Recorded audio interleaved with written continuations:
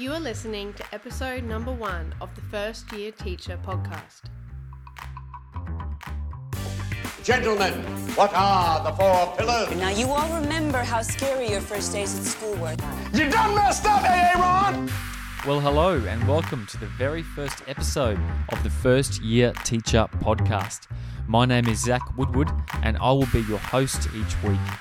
I am a primary school teacher from Brisbane, Australia, currently in my 4th year of teaching.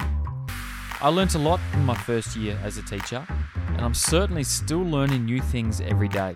So the aim of this podcast is for me to share some of those learnings with you, and also to interview other experienced teachers to get some tips and tricks from them along the way.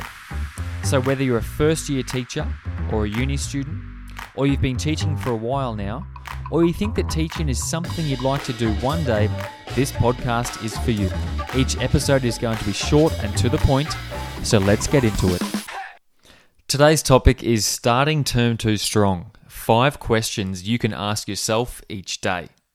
Now, at the time of recording this, we are in the midst of the COVID-19 pandemic, and most teachers will be doing a combination of working face-to-face at school with students and doing online learning, at least for the first 5 weeks of term 2. So it certainly is a challenging time to be a teacher, but nevertheless, the 5 questions I'm about to give you are things you can ask yourself each day for at least the first few weeks of term 2. And hopefully, if you continue to ask yourself these questions, you'll start to notice some slight improvements in your teaching practice. The first question to ask yourself each day is, how could I have been more organised today? Now, the word organisation, I'm sure, means many different things to each different teacher. It could mean having your photocopying ready to go each morning. It could mean having checked that all of the links that you're giving your students actually work for the websites you need them to access today. Or, if you teach in the early years, organisation for you could mean something like remembering that you have 2 helpers coming in today to do reading rotations, and you need to have books and instructions ready to go for each of them. For me, I learnt this lesson of being organised again and again each day in my first year of teaching, and even now each day I'm remembering how important it is to be organised. I remember that once in my first year of teaching, I was doing this geography activity, and the students were researching statistics about Australia's trade with Asia. Now, the success of this lesson relied very heavily upon the link that I gave the students working. It was a website link to some government statistics website. Anyway, I gave the students the link and it didn't work. The website no longer existed. And there I was trying to work out on the spot how to get through the next 35 minutes of this lesson. It was a disaster. So at the end of that lesson, I learned 2 valuable lessons. The first one was obviously to always check every link that I'm using. But secondly, to have backups just in case the internet drops out. So I now save a PDF of all of the information sites I link to my students each day, just in case the internet drops out. And a few weeks ago, last term, that came in very handy. The internet did not work, and so I had a PDF of the information I needed the students to access, and I just put that up on the screen for every student to see. So thank goodness I learnt that organisation lesson very early. And so in this, my 4th year of teaching, I still definitely have those moments every day where I'm disorganised and I haven't had a plan B. But thankfully, I'm getting better at it, and it's becoming rarer that I have a disaster like I did in that first year. So that is question number 1. How could I have been more organised today? Question number 2 is, what was a highlight from each lesson? You'll notice that question number 1 leaned towards constructive criticism of your lessons and teaching practice. Now that's really important, and we do need to do that every day, but it's also important to notice the things that you did well. So let's now focus on the positives. It could be when a quiet, normally reserved student raised their hand and offered an answer for the first time all term. Or it could be a maths problem-solving lesson that was so much fun you didn't want the bell to ring. Or it could even be a well-constructed sentence that one of your students wrote in the English lesson. It could be anything. And if you reflect on a positive from each lesson each day, you might actually eventually start to notice a bit of a pattern.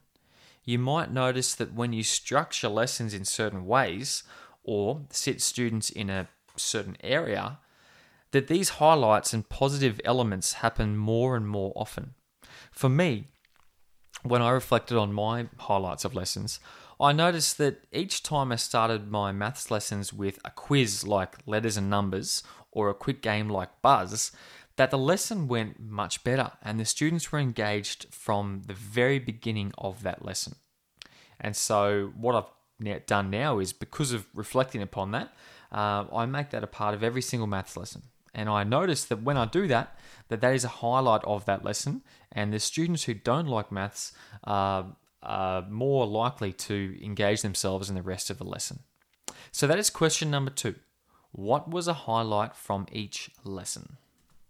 Question number 3 is a tricky one, and that is there a student I didn't engage with today? I like this question, and I think it's a really important one. Because when I was on prac in my 3rd year of uni, one of my mentor teachers said to me that we as teachers should try to have a positive interaction with every student every day. With every student every day. Now put yourself in the shoes of a school student. Imagine if your teacher had some sort of positive discussion or interaction with you every single day of your schooling year. You might even remember a teacher who did this for you when you were in school. Now you'd start to feel valued, you'd be encouraged in your work, and you'd feel pretty safe in your learning environment. Let's now imagine the opposite scenario. Imagine if your teacher went a whole week without even saying your name, or asking you how your weekend was, or asking you how your dog Rover is going. You might start to feel a little bit lost and undervalued in the classroom. And in every class I've taught for the last 4 years, there have been students who fly under the radar. Sometimes they've been the quiet students, or the ones who are struggling with work but are too afraid to ask for help. Or they have often been the really, really capable students, well-mannered, who go about their work without any fuss and do their work quietly. I've noticed that upon reflection, sometimes I did go a whole day without interacting with those students at all. You see, if we're not careful, we can fall into the habit of letting these students fly under the radar, and we miss out on that opportunity to form a really good teacher-student relationship. And similarly with the students in our class who tend to misbehave. I'm sure you can think about a student in your class who you're often having discussions with in a negative sense because of their behavior. Now, if all of our interactions with them are reactive and negative, we're not going to form that good student-teacher relationship that we need in order to turn their behavior around and help them thrive. So at the end of each day, when you ask yourself that question, write down the names of any students who you feel like you've missed. Any students who you feel like you haven't had a discussion with, or you haven't had a positive interaction with. And write their name down somewhere that you will see it first thing when you get to school the next day. And when you see their name, when you arrive at school, written down, it is your mission to find that student and have a positive interaction with them as soon as you can that morning. If you make this a habit, you will start to see the fruits of these positive student-teacher relationships with every single student in your class. So that is question number 3. Is there a student I did not engage with today? And just as a side note, during this COVID-19 time of learning from home, this will be more challenging. So make sure that you're making an extra effort to use your school's online learning platform or email to have as many individual feedback sessions with students as you can. Question number 4 is, was I consistent with my expectations today? And I would add a second part to this, and that is, did I follow through with my expectations and consequences? In my first year of teaching, about 5 weeks in, I was observed by another member of staff. And she gave me some really, really good feedback about things I was doing well and also the things that I could improve on. And the thing that stuck out to me the most was that she gently pointed out to me that each time I transitioned between activities, I told the students to do so without speaking. But each time they spoke. And I just stood at the front of the classroom asking them again and again to stop speaking.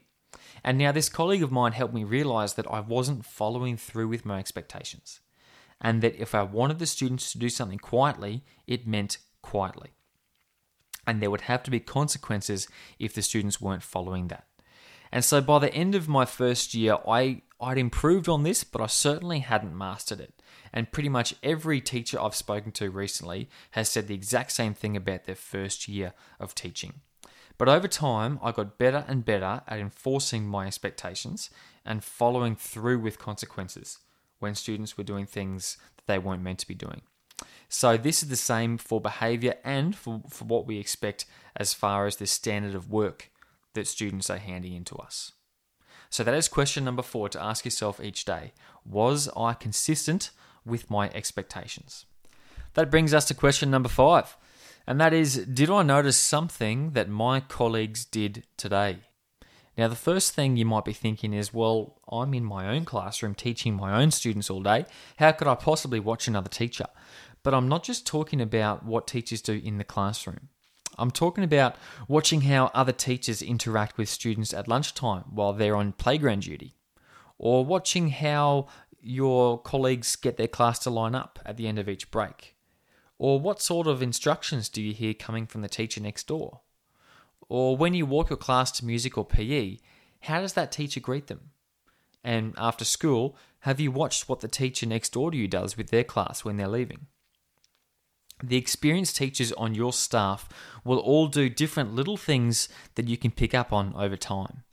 In my first year teaching, I noticed another teacher on lunchtime duty walking around with a wheelie bin, asking students to put rubbish in there and thanking them for making the school a cleaner place. And I thought that's a great idea, and so I do that now when I'm on duty.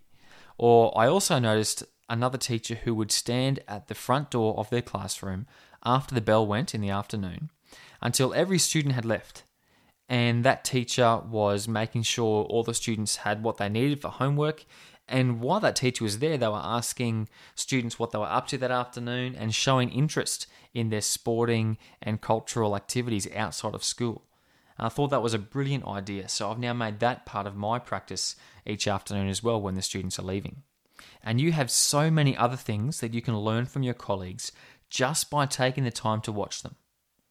So make sure you take a little bit of time every day to watch your colleagues, watch what they're doing, watch how they're interacting with one another, and ask yourself, did I notice something my colleagues did today? And that brings us to the end of today's episode. Those 5 questions again to ask yourself every day are, how could I have been more organised? What was a highlight from each lesson? Is there a student I didn't engage with today? Was I consistent with my expectations? And did I notice something my colleagues did today? So thank you for tuning in to the very first episode of the First Year Teacher podcast. You can find more content like this and inspiration over on our Instagram and our Facebook page, which is just /First Year Teacher podcast. And you can tune in next week to hear some tips on how we can provide pastoral care for our students during this COVID-19 time of learning from home. Thank you very much, and we'll see you next time.